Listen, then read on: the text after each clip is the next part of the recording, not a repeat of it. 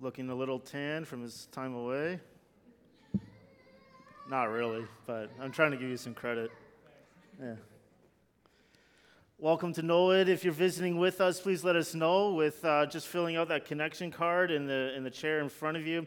It just says, scan me. And that's the thing that you scan, just to let us know that you're here, and maybe we can grab a coffee or a lunch during the week. But if you are visiting, welcome. If you have your Bibles with you, please turn to Acts chapter 25. If you don't have a Bible with you, we have them in the chair underneath the chair in front of you. Please take that one if you don't have one at home, with the only stipulation that you read it. We want you to read the Word of God, to know who God is as He has shown Himself in His Word. It's why we ask you to open your Bibles with us so that you know that we aren't coming up with this off the top of our heads. This is the Word of the Lord. It is the most precious thing that is available to us. So Acts chapter 25, and as you turn there, Oscar Wilde once said it this way: imitation is the sincerest form of flattery. The quote actually keeps going, which was a reminder to me because it's amazing how many times we don't do the whole quote, that mediocrity can pay to greatness, which I thought was kind of mean, but, whatever. But for the most part, it's true. But when you think about children, when you think of sons and daughters and how they grow up, they want to be like their dads for the most part. There is that period of time in a son's life where they think that their dad is Superman. Unfortunately, that ends really quick in life. Maybe not. Sometimes you keep calling them. I called my dad this morning asking for some advice on some things.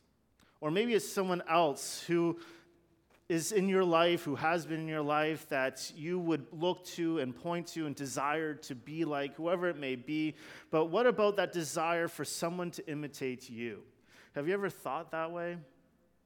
To live in such a way that you want other people to follow you? We talked about this in a class I was teaching earlier this week about imitating, as Paul talks about this, imitate me as I imitate Christ, right? One of the greatest humbling sentences I can read in the Bible. But have you ever thought about that? Do you look at someone in your life and wish and hope that they would just be like you? Paul did. But there's a reason for it. There's a foundation for it.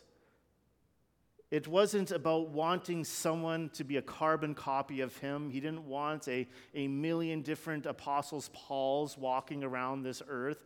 I don't want any more than one Nathan Clausen in this world, for your sake, really. Paul had an idea of how he wanted others to be just like him, and that desire comes from that foundation of who he is and who he is in Christ. So we're going to be reading from Acts 25, verse 13. So the big numbers are the verses, and the little numbers are the verses. The word of the Lord says this: Now, when some days had passed, Agrippa, the king, and Bernice arrived in Caesarea and greeted Festus. And as they stayed there many days, Festus laid Paul's case before him, saying, "There is a man left prisoner by Felix. And when I was at Jerusalem, the chief priests and the elders and the Jews laid out their case against him, asking for a sentence of condemnation against him. I answered them that it was not the custom of the Romans to give up anyone before the accused met the accusers face to face and had opportunity to make his defense concerning the charge laid against him. So when they came together, I made no delay, but on the next day I took my seat on the tribunal and ordered the man to be brought. When the accusers stood up, they brought no charge in his case of such evils as I supposed. Rather, they had certain points of dispute with him about their own religion and about a certain Jesus who was dead, but whom Paul asserts to be alive.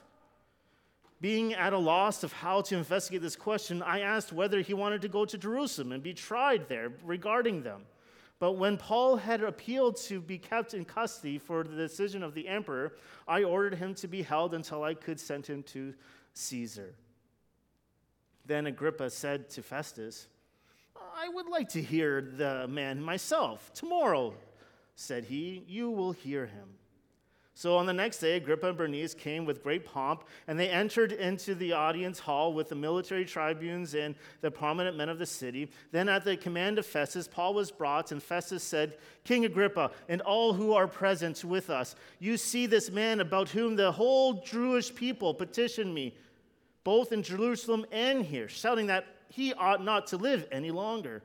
But I found that he had done nothing deserving of death. And as he himself appealed to the emperor, I decided to go ahead and send him. But I have nothing definite to write to him, to my Lord, about him. Therefore, I have brought him before you and you all, and especially before you, King Agrippa, so that after we have examined him, I might have something to write. But it seems to me unreasonable in sending a prisoner not to indicate the charges against him." Chapter 26. So Agrippa said to Paul, "You have permission to speak for yourself." And then Paul stretched out his hands and made his defense. "I consider myself fortunate that it is before you, King Agrippa, I am going to make my defense today, against all the accusations of the Jews, especially because of your familiar with all the customs and controversies of the Jews. Therefore, I beg you to listen to me patiently. My manner of life from my youth, spent from the beginning among my own nation and in Jerusalem, is known by all the Jews. They have known for a long time, if they are willing to testify, that according to the strictest party of our religion, I have lived as a Pharisee. And now I stand here on trial because of my hope in the promise made by God to our fathers, to which our 12 tribes hope to attain, as they earnestly worship night and day. And for this hope I am accused by the Jews, O king. Why is it a thought incredible by any of you that God raised the dead? I myself was convinced that I ought to do many things in imposing the name of Jesus of Nazareth. And I did so in Jerusalem. And I not only locked up many of the saints in prison after receiving authority from the chief priests, but when they were put to death, I cast my vote against them. And I punished them, often in all the synagogues. And I tried to make them blaspheme. And in raging fury against them, I persecuted them even to foreign cities. In verse 12, in this connection, I journeyed to Damascus with the authority and commission of the chief priests. At midday, O king, I saw on the way a light from heaven brighter than the sun that shone around me, those who journeyed with me. And when we had all fallen to the ground, I heard a voice saying to me in the Hebrew language, "Saul, Saul, why are you persecuting me? It is hard for you to kick against the goads." And I said, "Who are you, Lord?"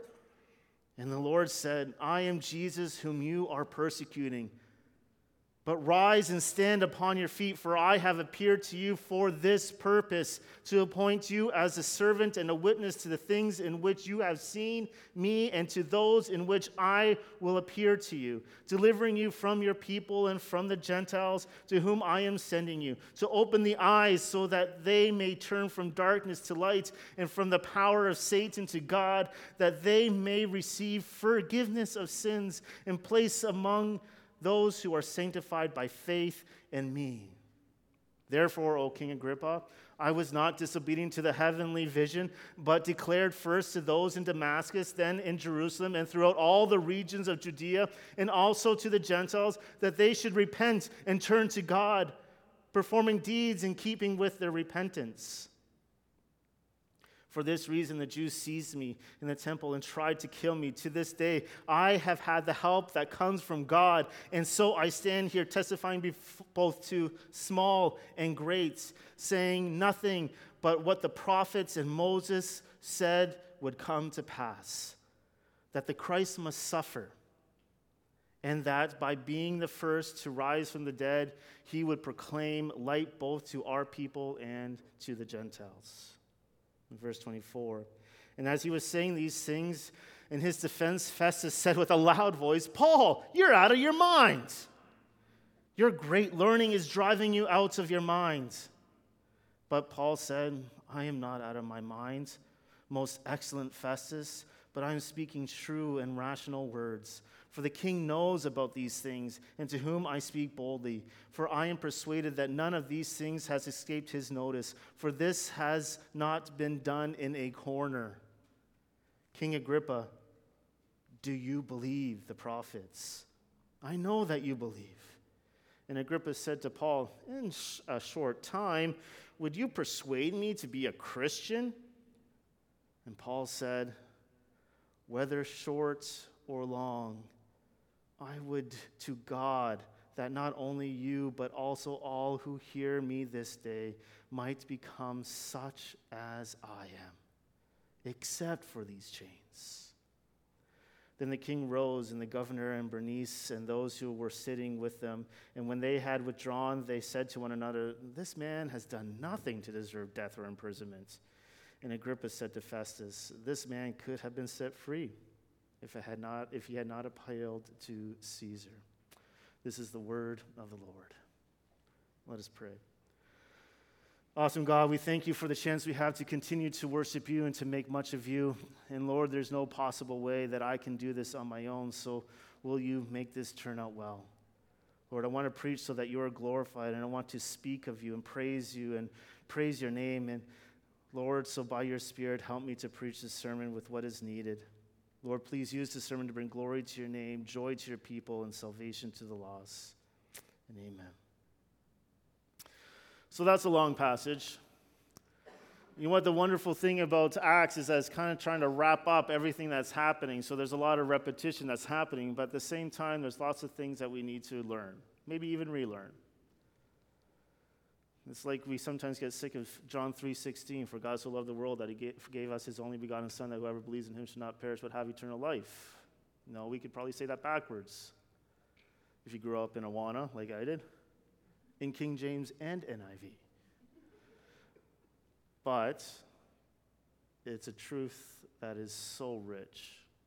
And the same is here. And that's why Paul keeps using his testimony. It's a thing for us to remember. And here in chapter 25, in verses 13 to 27, we see the introductions with Festus and Agrippa. And Festus gives a quick overview of what has happened so far. Remember, this whole predicament is because Felix procrastinated the whole time. Now he kind of passed the buck to Festus. Now he's the one that has to deal with it. Like, this is 2 years, right? In verses 13 to 15, we are introduced to two people, King Agrippa and Bernice, who arrived to welcome this new governor of Judea, Festus. They spent many days together talking and seeing how things are going and probably talking about whose yacht was bigger than the others. I don't know. But it was one of those official meetings that they got together. And Festus recounts what has happened and why he's left with this guy named Paul. But we have to ask ourselves this question: who is Agrippa and Bernice? Because it's important in the context, especially of what Paul begins to proclaim. Agrippa was the last ruler of the Herodian line. His father was Agrippa the First. He was the man that literally exploded with worms because he was prideful before a holy God. His grandfather was Herod the Great, who went around killing babies because he was afraid of the King of Kings and Lord of Lords. So not exactly the best lineage. Not really something to be proud of. But explains a lot of his pomp that he has.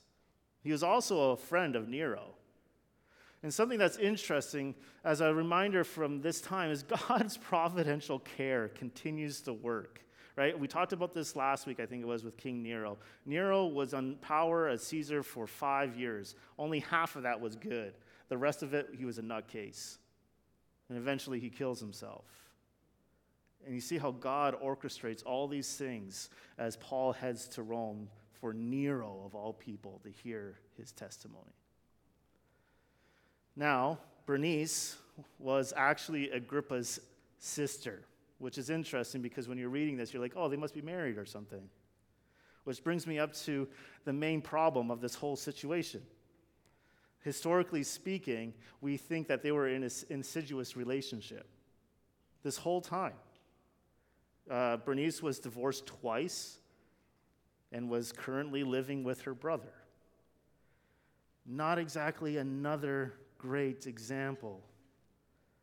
All of that to said, imagine that this is all in the backdrop of what they are about to hear from the Apostle Paul about who God is.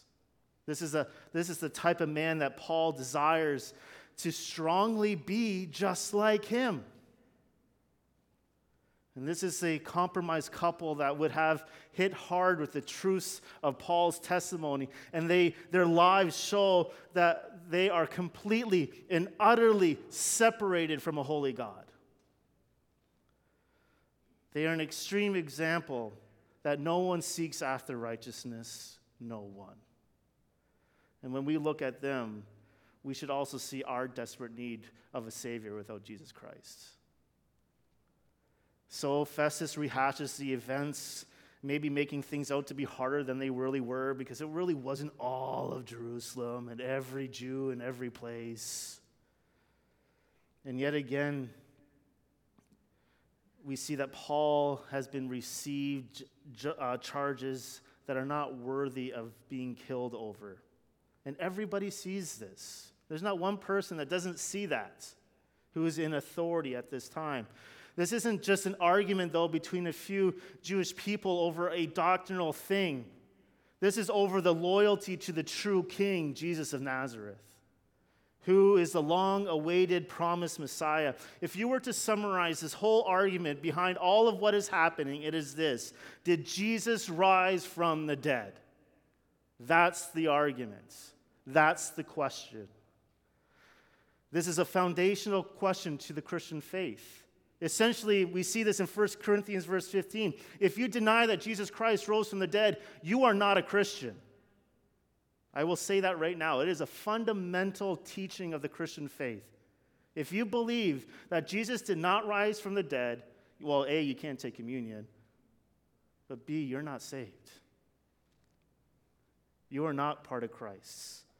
It was unbelief that is shown this argument throughout the Old Testament and the New Testaments, as we see the reflection of the hearts of the Jews and the Gentiles and even people today.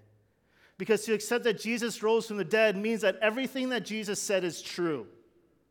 So the easiest way to deny that Jesus is who Jesus says he is to say he didn't rise from the dead. But Jesus did rise from the dead. All evidence points to it. Every part of the Bible talks about it. In fact, the Bible, the Old Testament prophesied of it. And Jesus is the fulfillment of everything that we see in the Old Testament. But this is what we remember as we take communion. And Festus, he's at a loss of how to investigate what has happened. Why is he before Caesar? Caesar probably would ask. Why is this guy here? I don't even have a letter of why he's here.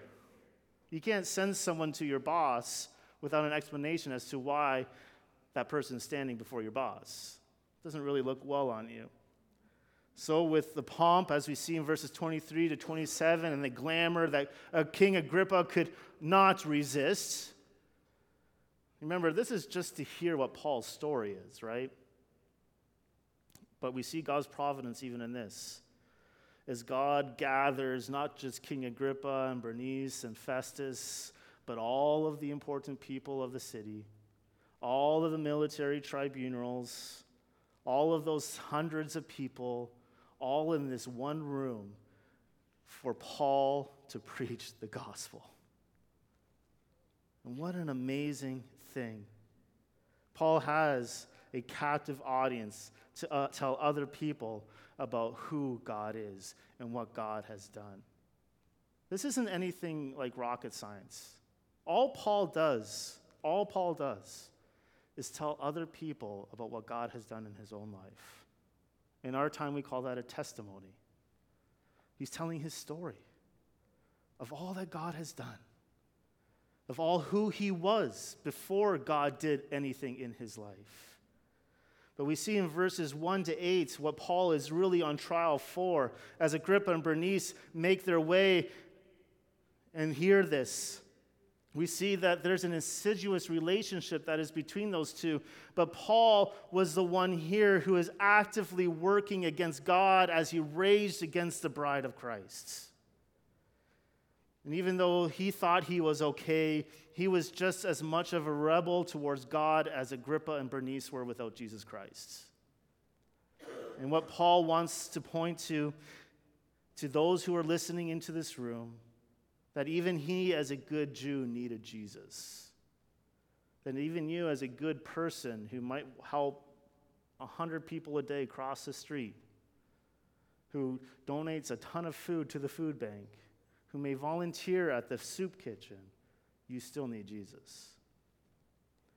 So Paul is given permission with his classic orator skills, and he begins to address those who are in the room. And he starts with this in verse 4-5. He points to his life. My manner of life from my youth, he says, from my young age, spent from the beginning among all my own nation and in Jerusalem. My whole life, he says, is known by all the Jews.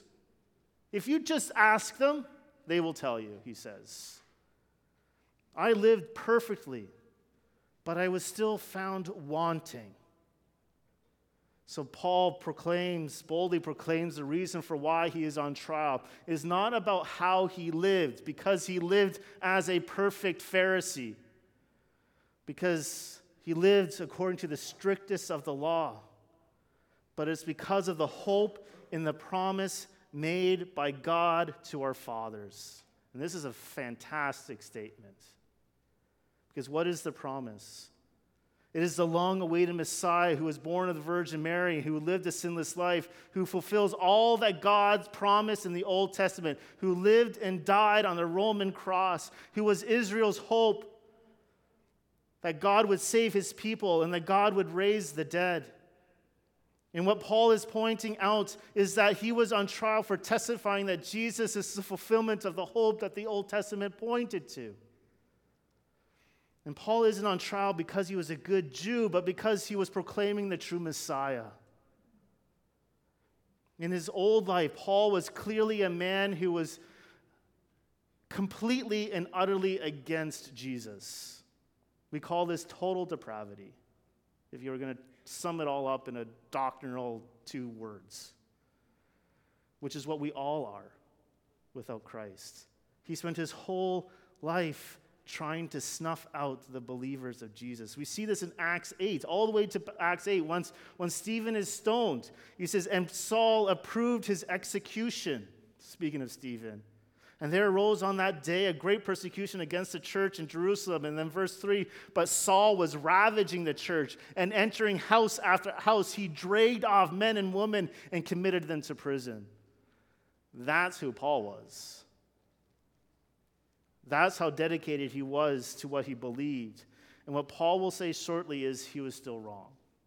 It doesn't matter how committed you are to your beliefs if they're wrong. Without Jesus Christ, you still are separated from a holy God.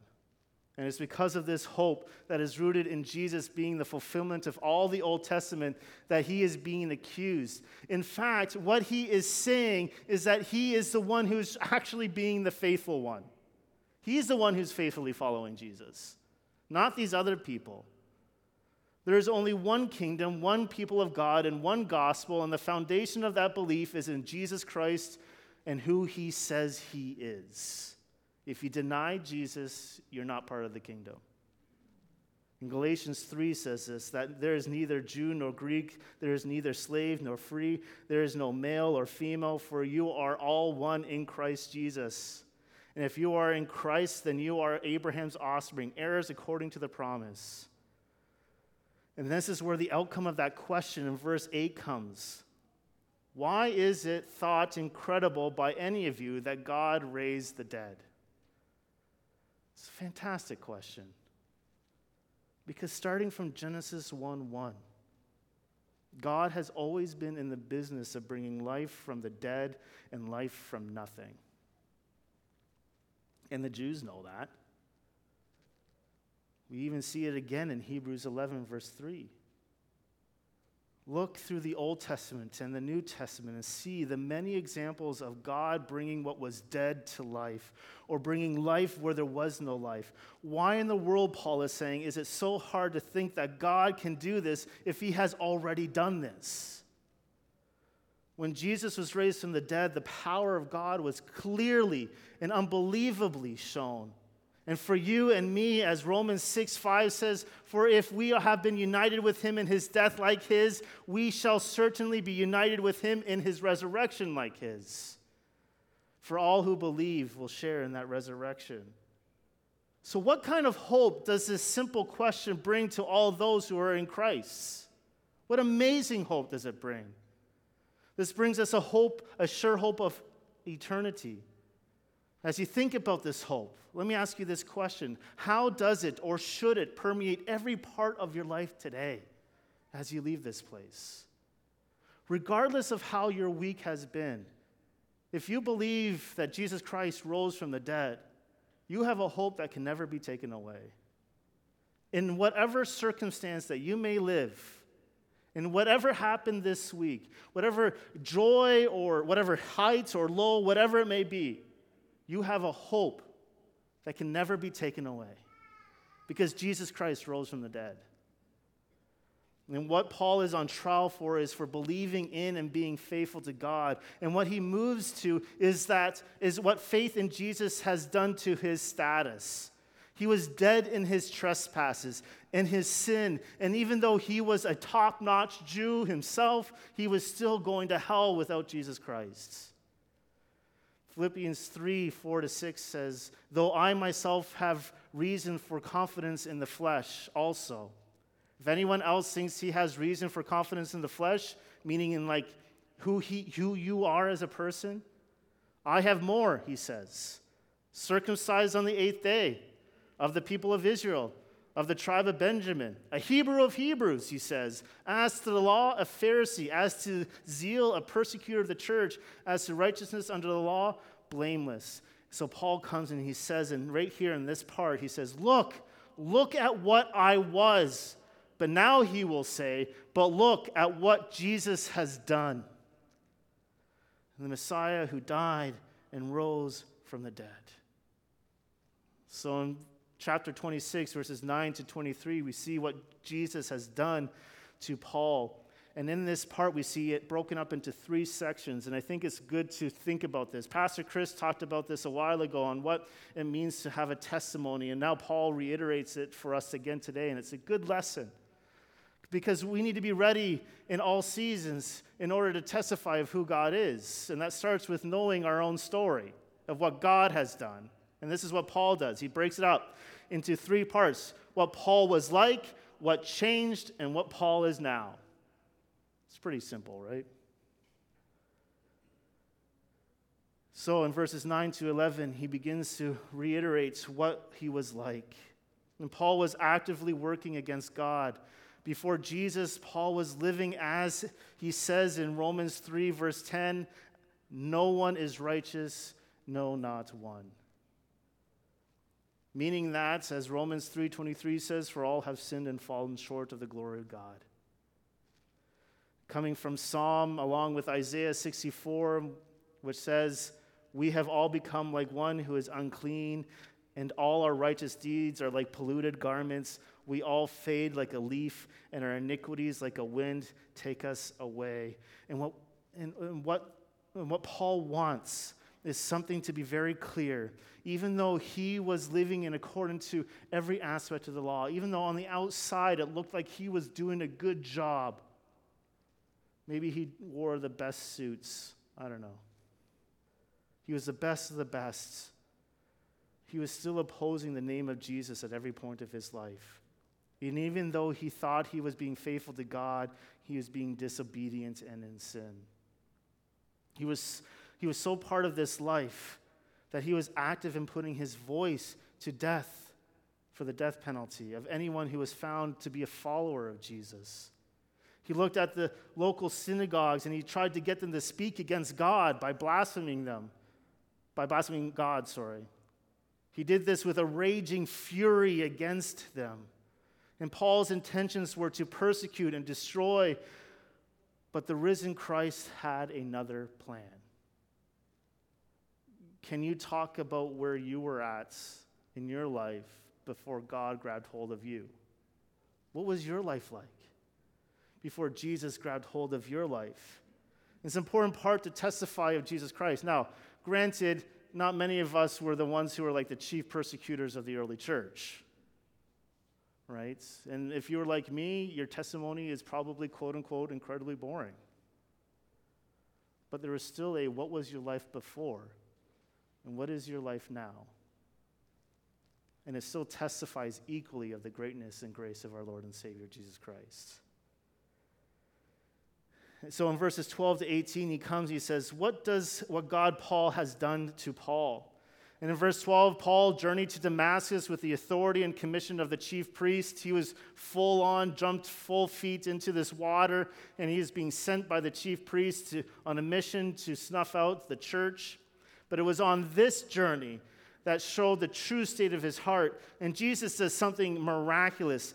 Clearly, we see God's initiative in this plan. God takes the first step in drawing Paul and anyone else to himself through the work of the Holy Spirit. And it was on this trip, as we see in verse 13, that Paul says, a light from heaven, brighter than the sun, that shone around me and all those who journeyed with me. Everyone saw it. And he hears this voice in verse 14, Saul, Saul, why are you persecuting me? It's hard for you to kick against the goads. Which brings up a question I had, because I had no idea what goads were. Yeah, I thought it was something that I probably can't talk about right now. And you can use your imagination. And I was wrong, so I had to look it up. Because I'm a city slicker, and I have no idea what they do in the country. It's a pointing instrument that is used to prod in something or someone, in this case, in the state of motion. It's usually used for livestock and animals. So when Jesus says this to Paul, he is saying that Paul has been reacting against Jesus' lordship in a way that was causing Paul harm. Which is interesting, because I'm not going to lie, I was raised in a way that would interpret that passage completely different, which is why you need to open the Bible yourself and read it. Paul doesn't change his alliance like some sort of political game. This isn't a new or better or clearer revelation of God.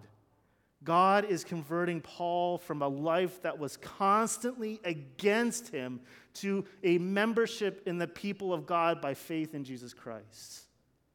No longer is he working against God. No longer is he constantly up against the wall, as we would say. Now he is walking with Jesus. No one who rejects the Messiah is a faithful member of the covenant, if that be the old covenant or the new. And God convicts Paul of sin, and it's then he realizes the futility of his ways. And this is when repentance begins to happen. Realizing that we have been working against Jesus, that we have sinned against God. And here's something I was talking with my wife about. Actually, I'm pretty sure they're talking about it today in Sunday school. See, we often think repentance is a feeling. We're like, it's just something like, I need to make sure I feel better before God. Repentance is an action. It literally means to turn away. So I can say sorry to God all day long for the images or the videos I look at on my computer. But if I am continuing to look at those pictures and videos on my computer, I am not repentant. That's an example. I can say sorry to God all day long if I'm going 60 kilometers down Cheapside. But if I continue to go 60 kilometers down Cheapside, I'm still not repenting. Repentance is an action. It means turn away from your old life and walk towards Christ. And it can only be done by a heart that has first been changed.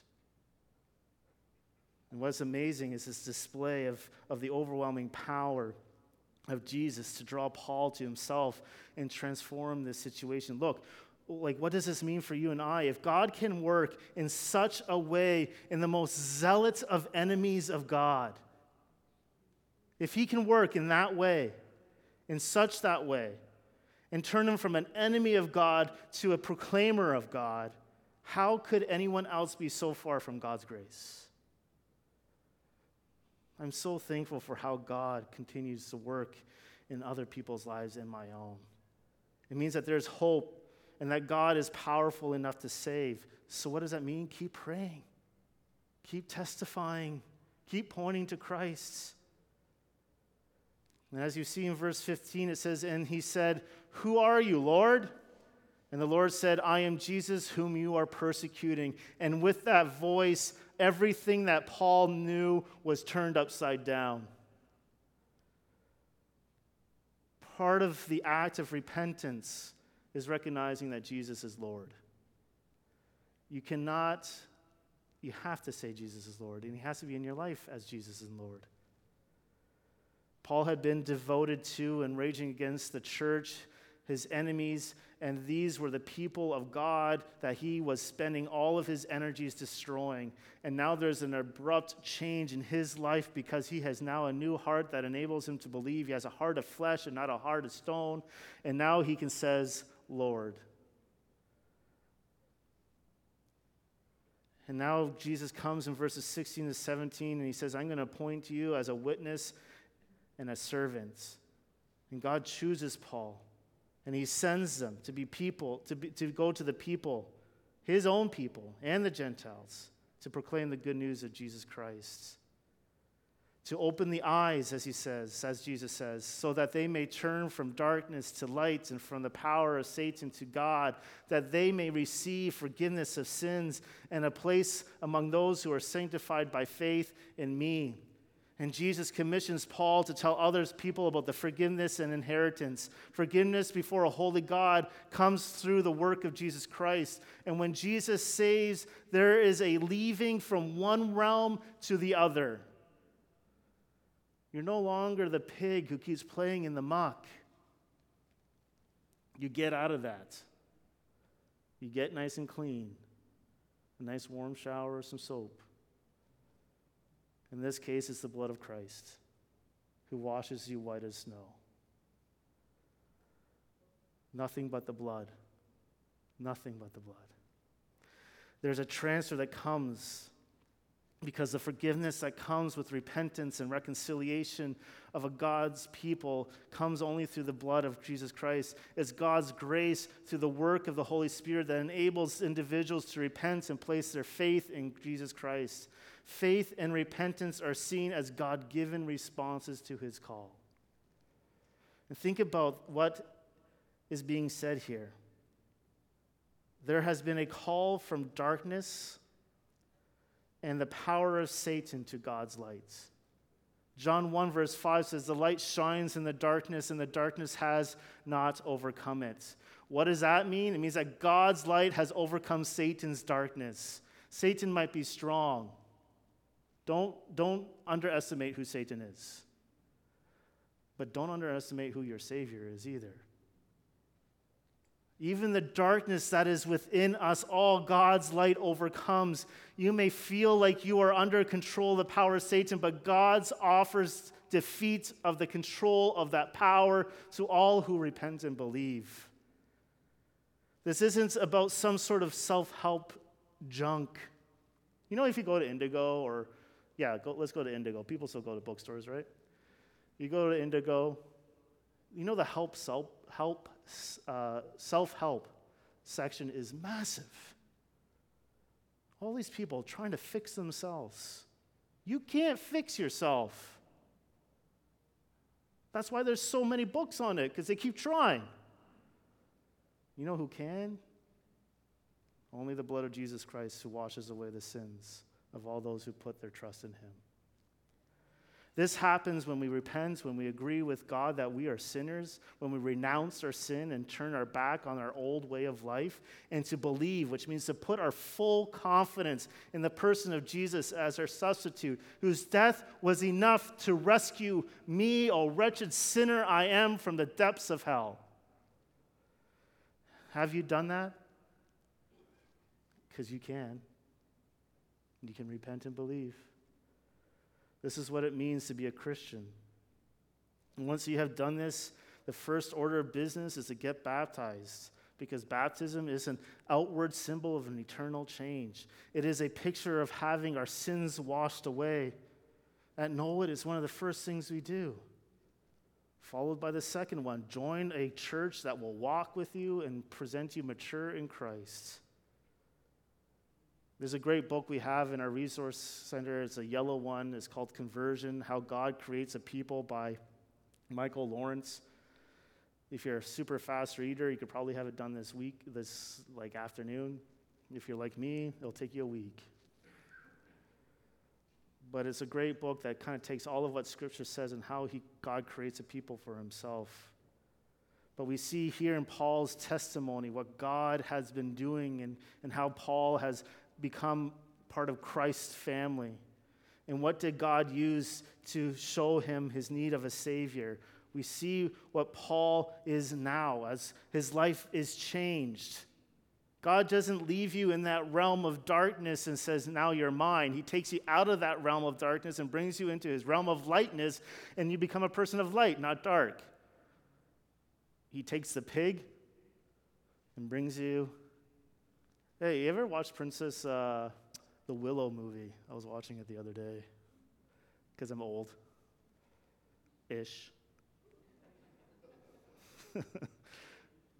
But by magic, they turn all these people into pigs. We're pigs, wallowing around in our own muck. But God takes us out of that muck. He brings us into his kingdom of light, and he makes us into a new creation, a one that desires to live in light, who wants to proclaim the good news of Jesus Christ.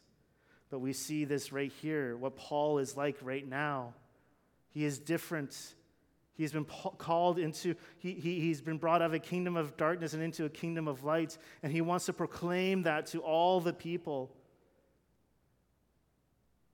And in verse 19, we see how Paul truly been saved from unbelief and disobedience and faith, and he's been brought to faith and obedience. And I think this is the reality we often miss, is that regardless of whoever you are, everyone must repent and believe in Jesus and show their new relationship through obedience to him. Obedience isn't legalism. That drives me nuts. Why are you doing that? That's so legalistic. Well, I'm doing it because God's word tells me to do it. Well, that's legalism. No, it's called obedience. It's called faithfulness. I want to obey my Savior who saved me. I want to give him glory with every ounce of my being. And that's what Paul is doing. Because he's proclaiming the good news of Jesus Christ. He's going to take every opportunity to tell people about who God is and what it means to be faithful as he touches upon who God is. What is your story? Can I challenge you to do something this week, over the next few weeks maybe? Maybe as you meet with other members or in small groups or your men's and women's groups, wherever it may be. Why not take some time this week, and the next week, to tell other people of what God has done in your life? Start with this. What God has done. What was your life like before? What did God use to grab hold of your life? What was it that God used to change you? And what is God doing in your life right now? Because that's what Paul's testimony is. And as we get into the act and habit of doing that, it becomes a lot easier to go and tell other people about who God is.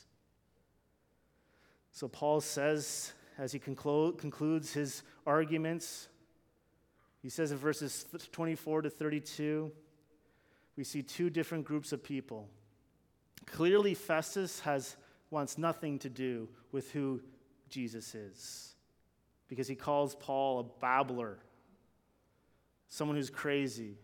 But Paul has true and rational words, and this is a reminder for all of us that 2 Corinthians 2, verse 16, the gospel is to one a fragrance from death to death. To others, it's a fragrance of life to life.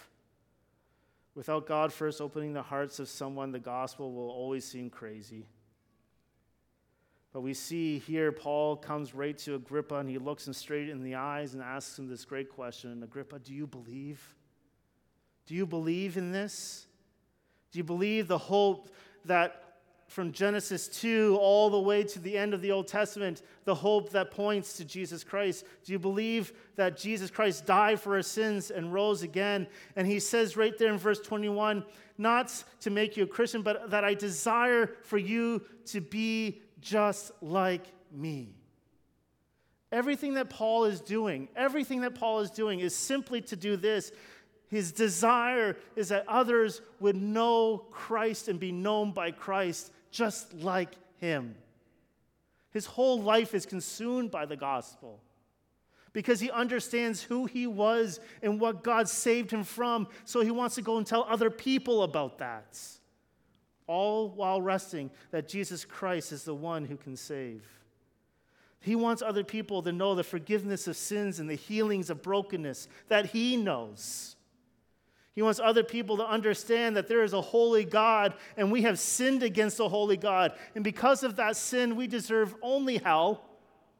But by the grace of God, for some reason, he steps down from his throne to pay the price for my sin and for your sin, so that everyone who repents and believes may have life. Jesus so radically changed Paul that he gave him a new heart. No longer was he a persecutor, but a proclaimer of Jesus Christ. Paul's desire flows out of what God has done for him as he tells others about the good news of Jesus Christ. And so what, you may ask yourself? Just like Paul, if you're in Christ, the work of Jesus in our lives moves us from rebel to proclaimer. That is what our call is. Just like Paul, the work of Jesus in our lives moves us from rebel to proclaimer and desiring others to be just like us. I'm reminded of Romans 1:16-17. It's a beautiful thing. For I am not ashamed of the gospel, for it is the power of salvation, for the power of God for salvation to everyone who believes, to the Jew first and also to the Greek. For in it the righteousness of God is revealed from faith to faith, as it is written, the righteous shall live by faith. Brothers and sisters, do you believe that the gospel has the power to save? Because if you believe it, you will proclaim it. And I'm not saying perfectly, and I'm not saying without fear and trembling, because I hate talking to strangers. And I don't like getting outside of my house because it's comfortable. Off my couch because it's comfortable. But I want people to be just like me, because I know if they're not just like me, there's only one place they go. I want them to be forgiven. I want them to be adopted. I want them to know that Jesus Christ is Lord and Savior, because the work of Jesus in my life moves me from rebel to proclaimer. Look, whoever you are, wherever you are, the gospel that you preach, the gospel you proclaim is able to save anyone. If you are in Christ, the testimony of what God has done in your life is saturated with the gospel. Maybe it's a family member or a friend, or maybe the stranger in the street you talk to. From your enemies to the highest office in this country, the gospel has the power to save, and Paul knows that, so he proclaims it because he sees it in his own life. So here's the thing. You and I, and we're all guilty of this, can spend a whole lot of time worrying about what someone else thinks about us because they're going to make fun of us. We don't like being made fun of. I don't like being made fun of. They might reject us. They might beat us in an argument because I'm just not smart enough. I'm not quick enough. But here's the thing. That's already been guaranteed. There's always going to be someone smarter than you. There's always going to be someone smarter than you. There's always going to be someone who's quicker than you. There's always someone who's going to make fun of you. There's always someone who's going to reject the gospel, just like Festus. But you know what? You know what that should do? It should take away all the pressure because it's already going to happen. So let's just do it. Let's go out and proclaim the good news of Jesus Christ. The work of Jesus in our lives moves us from rebel to proclaimer. Let us continue to worship our awesome God today. Lord, we just thank you for the chance we have to make much of you, to worship you. And Lord, I pray that we would have a desire for others to be just like us.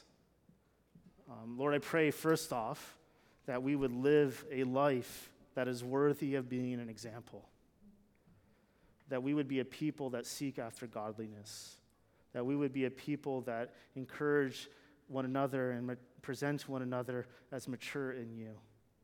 But Lord, I pray that we would want other people to be just like us, to be adopted as your children, people who don't deserve it, who have been saved by your amazing grace. May we see that we've been moved from rebels to proclaimers to bring glory to your name. Amen. Amen. Thank you, Pastor Nate, for bringing God's word to us this morning. Won't you stand with